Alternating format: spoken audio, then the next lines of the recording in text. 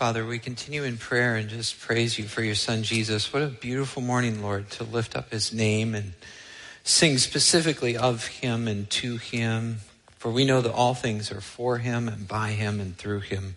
And we thank you this morning for Christ, our Savior, our Lord, our Master, our King, our God, the one we worship, Lord, and hopefully the one we serve. And we know that many times our hearts betray us, that we move in directions that are different than the ones you would have us to go. We know that our hearts are fickle and they follow after other things. And we confess our weakness and desperate need of your mercy and grace. But we thank you for Christ and the sacrifice on the cross who paid our sins in full. And we praise him for it, in whose name we pray. Amen. Well, again, welcome here. If you're just joining us, my name is Jeremy Lobdell. I want to tell you a story about one of my old friends who's a current friend, but we're just far away now. It's from way back in the day. And his name is Ken Thomas. Have you heard me talk about Ken before? Maybe, maybe not. I don't know. But the memory is very distinct in my mind because he is a very distinct fellow. Ken Thomas is a Marine who served 2 tours of duty in Iraq. He's also a welder, a bull rider. He heats his house like by the own wood he chops. And when he comes to church on Sunday morning, his pants are starched so tight that you can actually chop wood with them. And they're all held together by a great big buckle that he won riding bulls. This is my friend Ken Thomas, and I am not kidding. The guy can bench press. All of those things are 100% true. I want to say the guy can bench press a truck, but I think that might be just a slight exaggeration. But he used to warm up with 100-pound plates. If you know what that means, that's a lot for a warm-up. He's a big, strong, tough guy. Everything he does is all manly, but he has a tender heart. And so he used to give our children's moment like every Sunday in the church I was serving in. And he'd come walking in with his tight-pressed pants and his cowboy boots and his big chest and march up to the stage and sit down and say, "Kids, come up." And all the kids would kind of come up and they'd look up at him. And he'd tell the story of whatever it was for that Sunday, and he'd finish and he'd say, "Any questions?" Kids say, he'd say, "Good, go sit down." And it worked every Sunday, no issues. After a while, the little kids kind of learned that he had a soft heart, and they'd start to ask questions, and, it was fun. But this is my friend, Gunnery Sergeant Ken Thomas, who I just affectionately call Gunny. Today, we're going to be looking at a question from a scribe, and it is not too far removed from that experience right there, and I'll explain why here in a minute. But we're talking about Mark chapter 12, beginning verse 28, where Jesus is continuing this encounter with his antagonist. He's talked to the Pharisees and the Herodians. He's talked to, who was last week? Let's see, the Sadducees. There we go. See, I was struggling for a minute. And now he's going to encounter the scribes. So he's going through all these different groups of people who typically oppose him over and over again. And today it's a scribe, a singular scribe. Most of the time, the scribes come in groups. This is the only time ever Jesus addresses an individual scribe.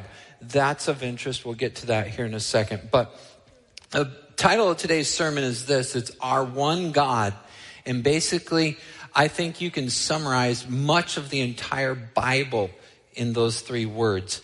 Our one God. If you leave with nothing else from today, get those 3 words, write them down, memorize them, put them in the front of your Bible, do what you got to do. Know these 3 words, our one God.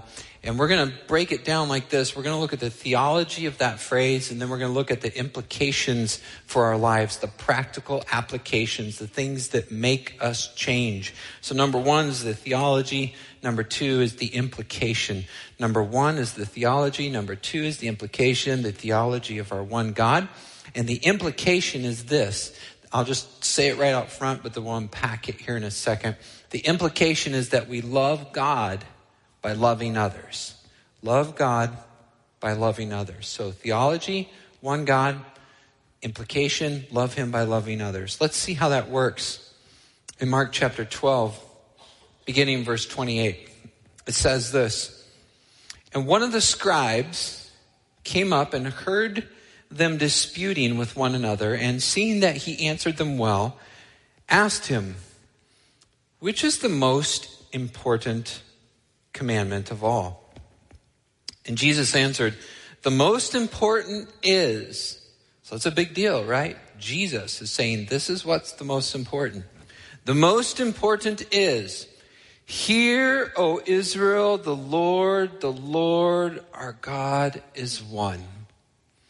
Perhaps he said it to him like this, because they would have known it in this way.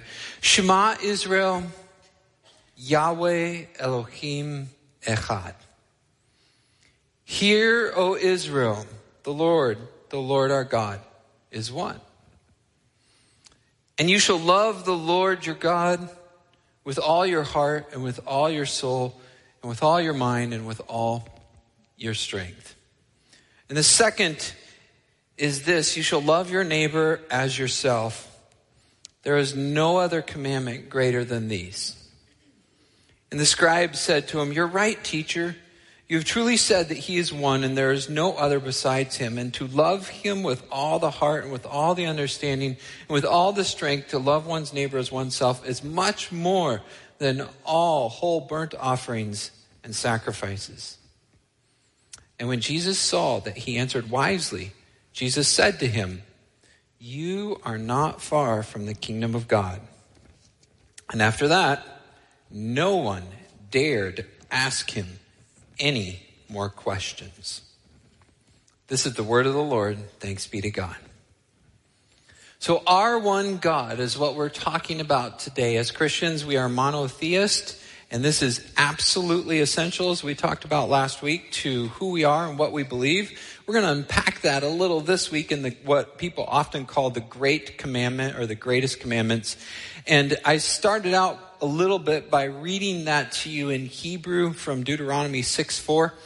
And the first word of that phrase you may actually know, even though you don't know that you know it. And what that word is Shema. You may have heard some people say, "Oh, the great Shema." If you're familiar with Judaism or the Jewish religion, then you've heard that term. And essentially what it is, it's a verb. It means to listen. And the reason it's called the great Shema is because that's just the first word of that sentence. It's not that fancy. And Shema means hear or listen. So the great listen or the great hear. Here's a picture of it you see up on the thing. So the word Shema is just translated like this. Now, Hebrew goes from right to left rather than left to right. So the first letter of that word is that thing that looks like RW with dots under it and a dot above it. The dots under it are the vowels, okay? So the first letter, the W looking thing, is the SH. Underneath it, the two dots, the E. The next one looks kind of like this, is the M. And under that, the A and the Zayin would be the end character, which sounds like our H. So it goes silent. So you have Shema. Shema. So there's the great Shema of Deuteronomy 6:4. And it starts out with the monotheistic or the exclusive claim that God is one. Jesus answers and said, "Here, this is the most important thing, that God is one." We talked about that a little bit last week, but the whole thing is if there's more than one God, then everything in this book just falls apart. It doesn't work. But if the Bible is true, if what it says is real, then there is only one God. And that has tremendous implications. From that flow all these other commands. If I were labeling this sentence or this section of scripture, I wouldn't necessarily call it the great command. I might call it the great truth, because all the commands flow from the great truth. If the great truth isn't there, the commands don't matter. They don't work. But what this means is, if there is only one God, then he owns everything. If there's only one creator, if it's all his, then it all belongs to him. And if that is the case, then it is entirely appropriate and logical and right for him to say, all glory is mine, all power is mine, all worship is mine, all people are mine. And we as evangelical Christians who have brought up in this Orthodox tradition, we say it in certain ways. Like, for example, we say the 5 solas. We say things like, we are all about, Scripture and the gospel and the glory and faith and salvation, because those things only occur in Christ. In Christ alone are all those things. So his ownership over all things, because he is the one God, he owns everything. Next, salvation. Like, if he really is the only one God, then all these other methods of getting to heaven or saving your souls or looking for the afterlife are false. They're wrong because they're not true. They're not real gods. But if he is the only God out there, then there is salvation found in him and no one other. If you really are a monotheist, then you're saying that every other religion on the face of the planet other than Christianity is wrong. That's a big statement. But if this is true, this is what it says. It doesn't say there are many ways. It says there is only one way. It says that there is one God. Worshipping anything other than him is false. If the Bible is true, if Christianity is true, if monotheism is right, then this statement is extremely exclusive. And not only in theological application, but also in practical applications too. If Christ is the only one God, if there is only one, then that means we should serve no other. So in other words, all of our worship, all of our hearts, all of our soul, everything we are belongs to him. And thus, from the unity or the oneness or the monotheistic nature of God flows the command to love the Lord your God with all your heart, with all your soul, with all of your mind, and with all of your strength. Why? Because it all belongs to him. There is nothing outside of that umbrella. It's his. He's the only God there is. It all belongs to him. It's entirely appropriate for him to command that because he owns all those things. His very power sustains each and every one of our breaths. It's all his. So some people will come to this and they'll preach it in such a way as to say, okay, look, there are 4 parts of a human being. I don't think that's accurate. If you look up Robert Pine's Humanity and Sin, it describes the human creature and how the Bible does it. Really, I think there are 2 parts of the human creature, the immaterial and the material. The immaterial and the material. And the Bible sometimes refers to the immaterial as the soul. Sometimes it refers to it as the heart. Sometimes it refers to it as the spirit. But if you chase these words down, they often overlap. So the distinctions that people make are probably more than what the text itself is saying. So what you need to know is there's a physical part of you. You know that. And there's a non-physical part of you as well. When you die, the physical goes into the ground. The non-physical goes up to be with Christ. When Christ comes back, he recreates your physical and reunites the physical with the non-physical, so you're once again a whole creature. That's called, by the way, a complex dichotomist. Di is 2. Tri is 3. Some people say we're 3 parts. But realistically, these terms are used interchangeably. Here's what happens. Heart refers to your emotions, your passions, your desire. Soul is like Zoe, your life force. You may have heard one of your friends named Zoe. You can tell her, hey, that's the Greek word for life. Your name means life. Wow, what a cool name you have. However you want to remember it, doesn't matter. Zoe means life. Your life force, your mind, the way you think, and your physical body, your strength. So basically what's happening is Jesus is grabbing up all these different ways in which he's designed the human creature to function and saying there's this part of you, there's this part of you, there's this part of you. But holistically, all together, you, your entire self, your whole being, all of it belongs to God. There is no such thing as compartmentalization. You can't say, for example, faith and politics are separate. There's nothing outside the umbrella of Christianity. God owns it all. Everything flows from that. He is the one true God. So when he makes this first claim, when he talks about the oneness of God, basically he's saying because there's only one God, then everything else flows from that.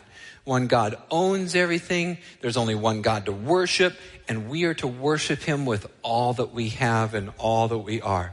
Absolute oneness to him. Now that's a big deal because listen, in our society, we may not bow down to idols. Maybe in some households there are, but in many places in our secular North American society, we don't have an idol that we worship as God, but we have so many hobbies that they easily distract us from our God. And many times we think these hobbies are just, a mental release, and they are. But what ends up happening is, let's say, for example, I'll just pick on the golfers. I should pick on somebody else, but I'll pick on the golfers today. Let's say you're a golfer and you go out there and you hit a shot, and it goes one way or the other, and it's your hobby and it's fun, but then you're like, man, I could have hit it better. And then you see the commercial for the new club, and you're like, now that club, that would definitely make me hit it better. And then you buy the new club and you don't hit it better. And you're like, oh man, what happened there? Well, I need some lessons. And so you sign up for lessons and you spend more time straightening out your shot and getting everything right. And it's the same way with nearly everything. We think we could see something. We think we're going to buy it. We think we're going to fix it. And then it just takes more and more and more. And I'm just teasing the golfers because I don't play golf. But let me assure you, there are things in my life that go exactly like that. Oh, I can fix that. I'll just, oh man, now I got it. And it makes it worse. It's vanity of vanities of vanities. Oh, by the way, guess what sermon series we're going to do this fall? Ecclesiastes. Yeah, pretty cool, eh? A lot of vanities out there, and we're all chasing the wind. But what Jesus is saying here in this passage is that all of your heart, all of your soul, all of your desire, all of your focus has to be towards him. And as soon as you get distracted, even if it's after a good thing, it's going in the wrong direction. And so often in the United States, what happens, we get distracted not by bad things, by good things, but too many good things become a bad thing. We need to be unilaterally focused with 100% of our devotion towards him. What's that mean? I never play golf? No. But I make sure to set boundaries and be intentional about keeping my heart's desire on him and him alone. There is one God. There is no other. And as soon as we're thinking about or loving or desiring or pursuing something more than him, then it has become an idol. Let me show you something else cool in this passage just while we're here. There's a contrast of two characters. One is Jesus and the other is a scribe. So here's a slide or a chart of that. I know we like charts here, right? So 2 weeks in a row, you've got a chart, all right? One is a scribe, the other is Jesus.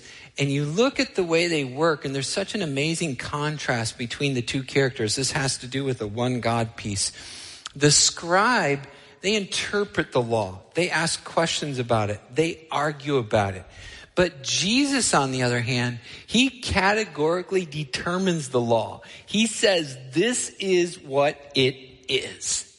Jesus can say, not Moses says or Isaiah says, but Jesus can say, I say to you. That's pretty big. If God does the law and Jesus steps out there and say, you've heard it said, but I say to you, that's a huge amount of authority.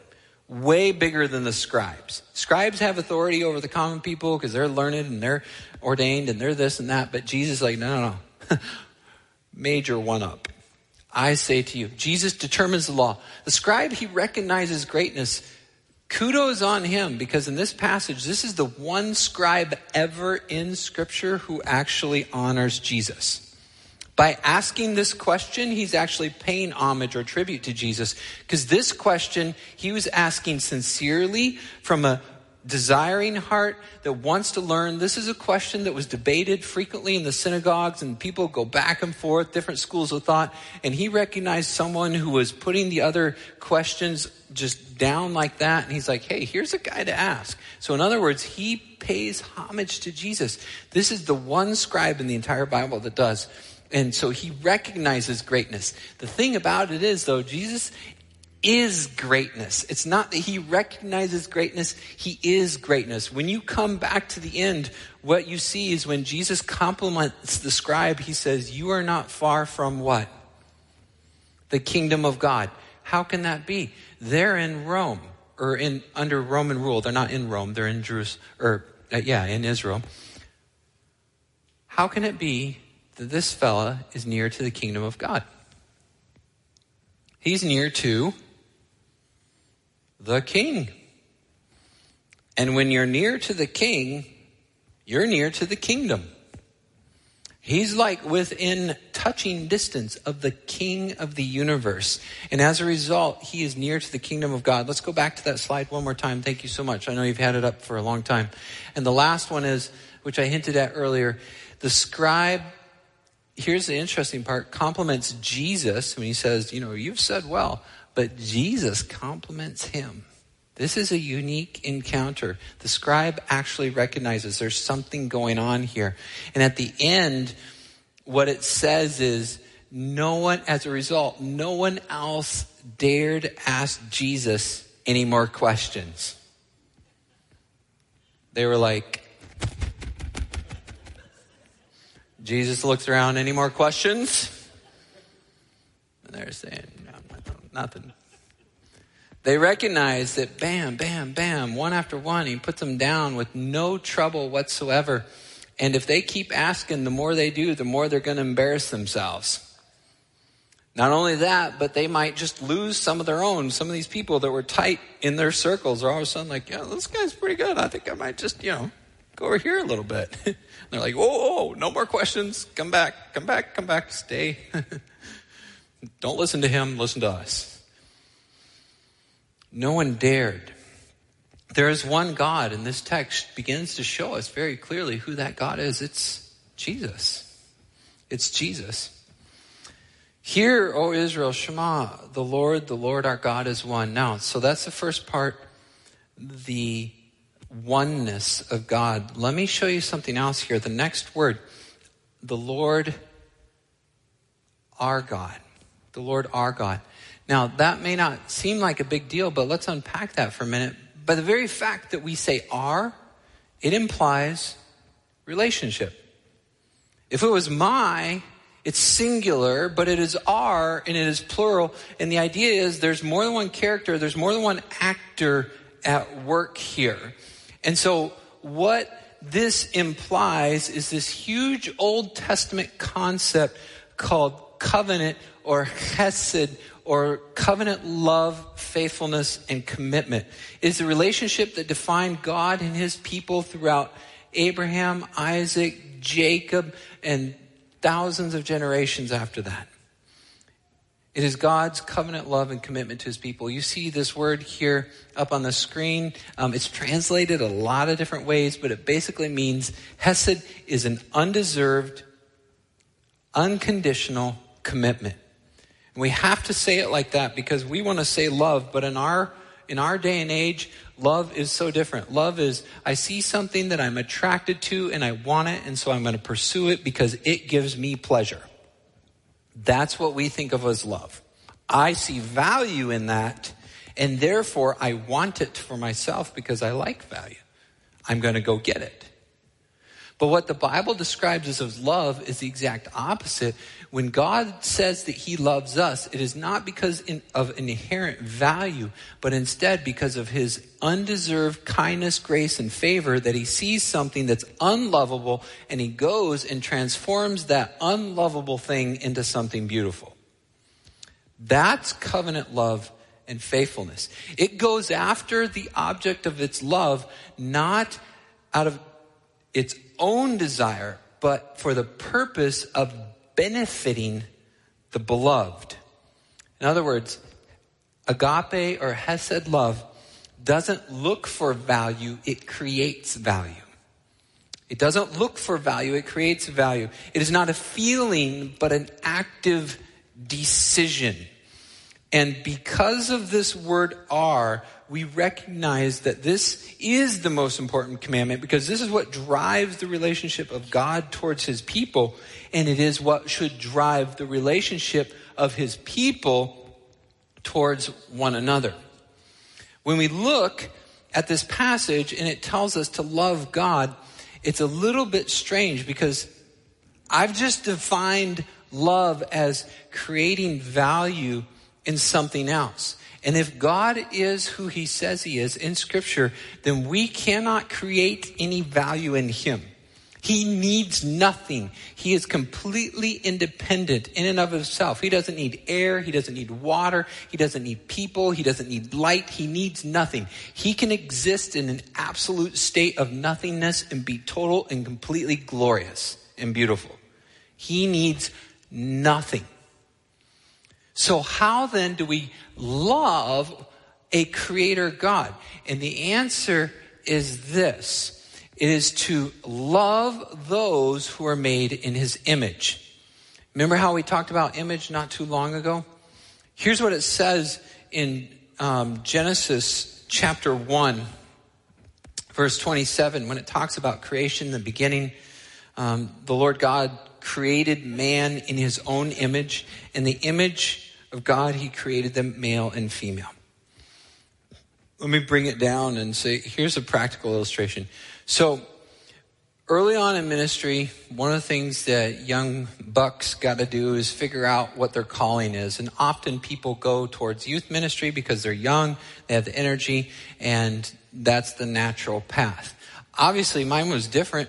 I started out as a preaching pastor at La Plata Christian Church, and then moved to a teaching pastor at a big church in Canada, and now we're here because I knew clearly where my gift set was in preaching, teaching, and discernment, and not particularly in youth ministry. I'm not super skilled at that. It's just not the way the Lord designed me. But one of the things I did recognize was how much people just love their youth pastors. I mean, they love the youth pastors. So much so that I'd be talking to some of my mentors, and they're like, man, oh boy, we're having this trouble, and this guy needs to go, but I can't get rid of him because everybody's in love with him, and da-da-da-da, and it's an interesting situation.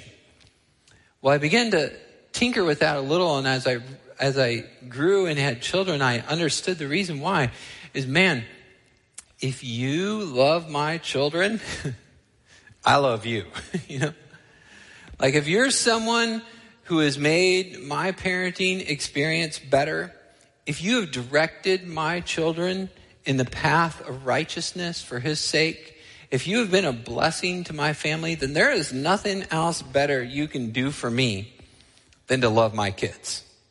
There's really not, I can't think of it. I mean, what else better could one do for someone else than to love their children?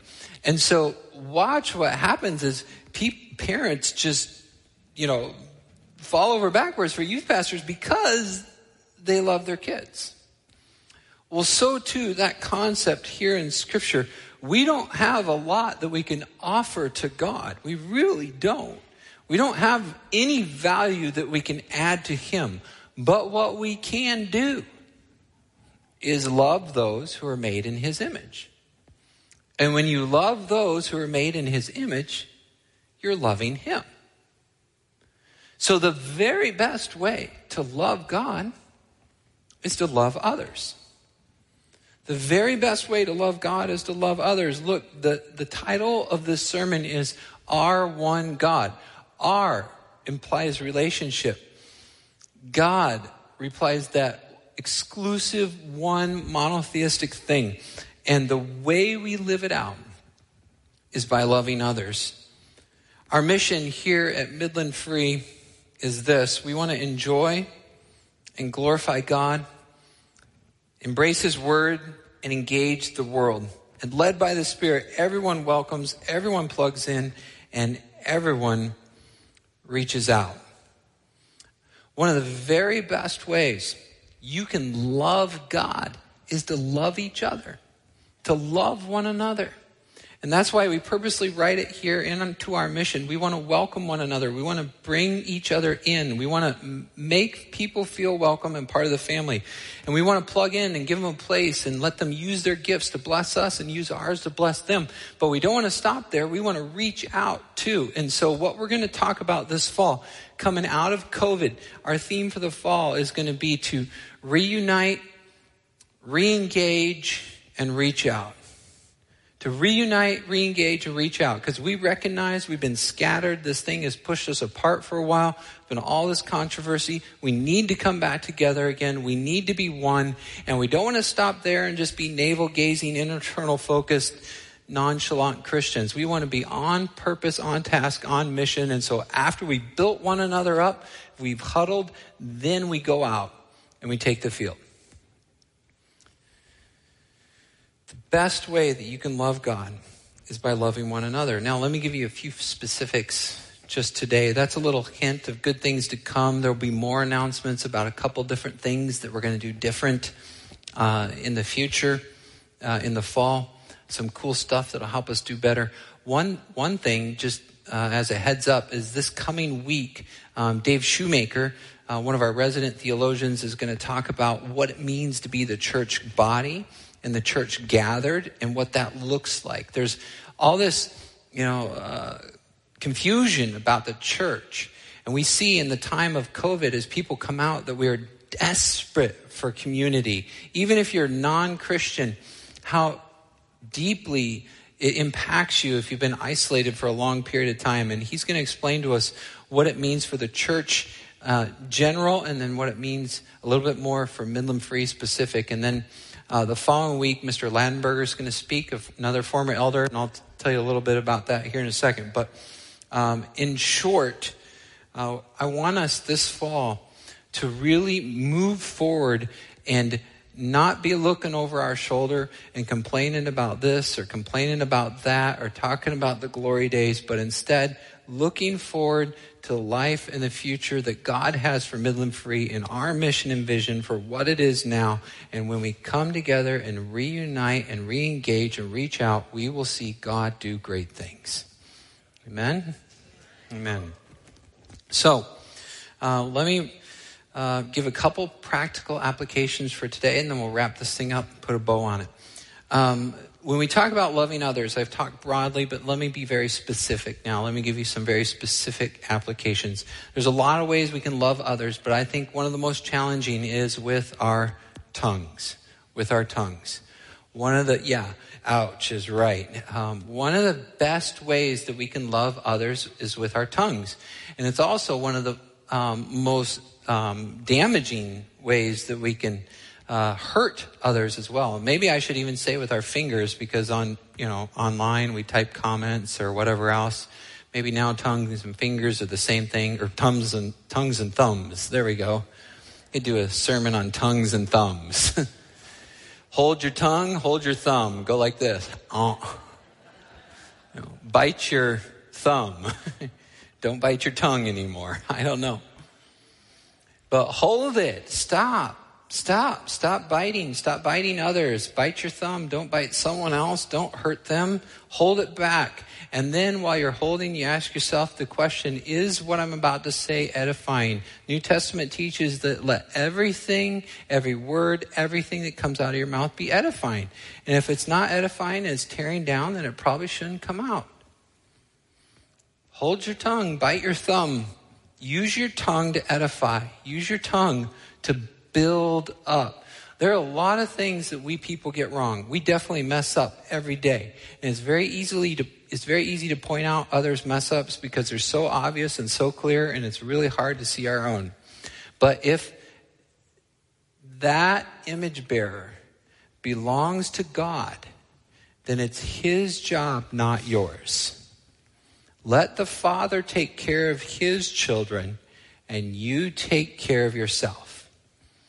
See, a youth pastor is loved because they bless your children, but how would you feel about someone who attacked your children? Different story, right? Don't go after God's children. Love his children, build them up. Build them up, bless. Let everything you say be useful for the building up. Another is anger. That's one of those unseen sins that's easy to let fester inside of you. And it's not as obvious as some others, but it comes out in bad ways. That's a difficult one. And just consider if that's an issue for you and pray about that. And if that is, then know that you can't love others if you're getting angry with them. You need to overcome your anger. Another is pride. I think pride's a really big one in our society because we're, pull ourselves up by our bootstraps, do it ourselves, earn your way, climb the ladder, et cetera, get your education, be the best. We're from Midland. We're going to, But it's a big deal. And what it means, the way I see it show up is this, is you go through a day and spend one day with someone and listen. Doesn't even have to be yourself, but spend a whole day with someone. And if they never in that entire time say, oops, sorry, I was wrong, there's probably a pride issue. Why? Because at least once in a day, I'm going to make a mistake. I'm pretty sure of that. And so here's my encouragement or recommendation to you. If you're like, oh, shoot, that's me, then start here.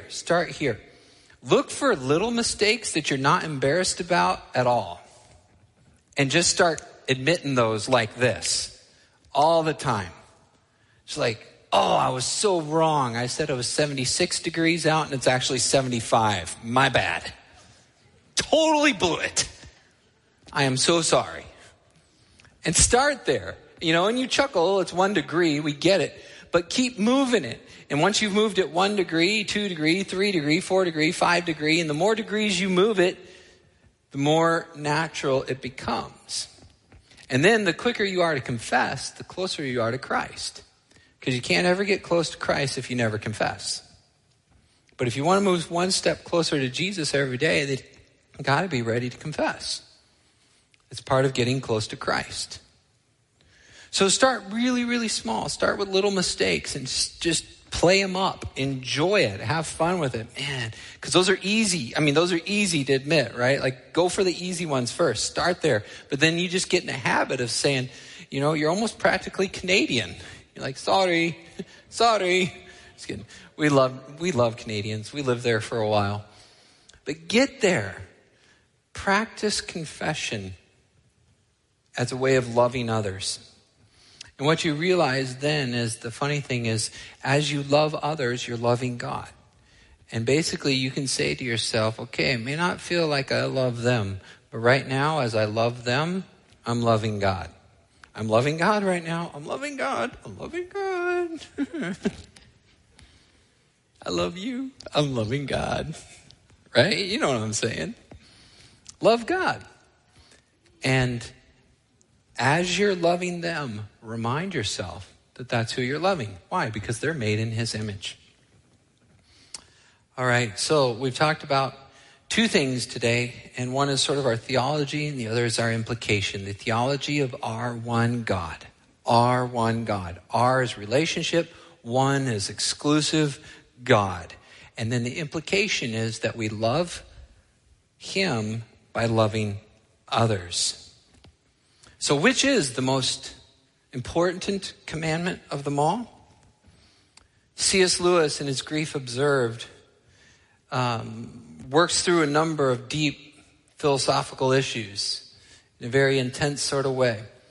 But then he comes to the end and he says this, and now that I come to think of it, there's no practical question before me at all. I know the two great commandments, and I'd better get on with them. Hear, O Israel, the Lord our God is one.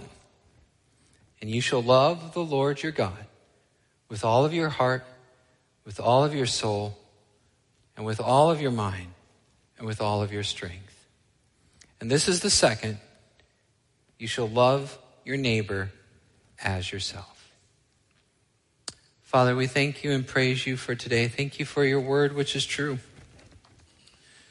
Lord, sometimes we have questions. Maybe they're not even that important or they don't matter. But at the end of the day, we know what your commandment is. Because we are yours and we are made in your image. We are to love you and do so by loving others. Lord, help me to do it better. Help us to do it better. Help us to do it better as we come together as a church. And Lord, may we praise and honor and glorify you by loving your children. In your name we pray. Amen.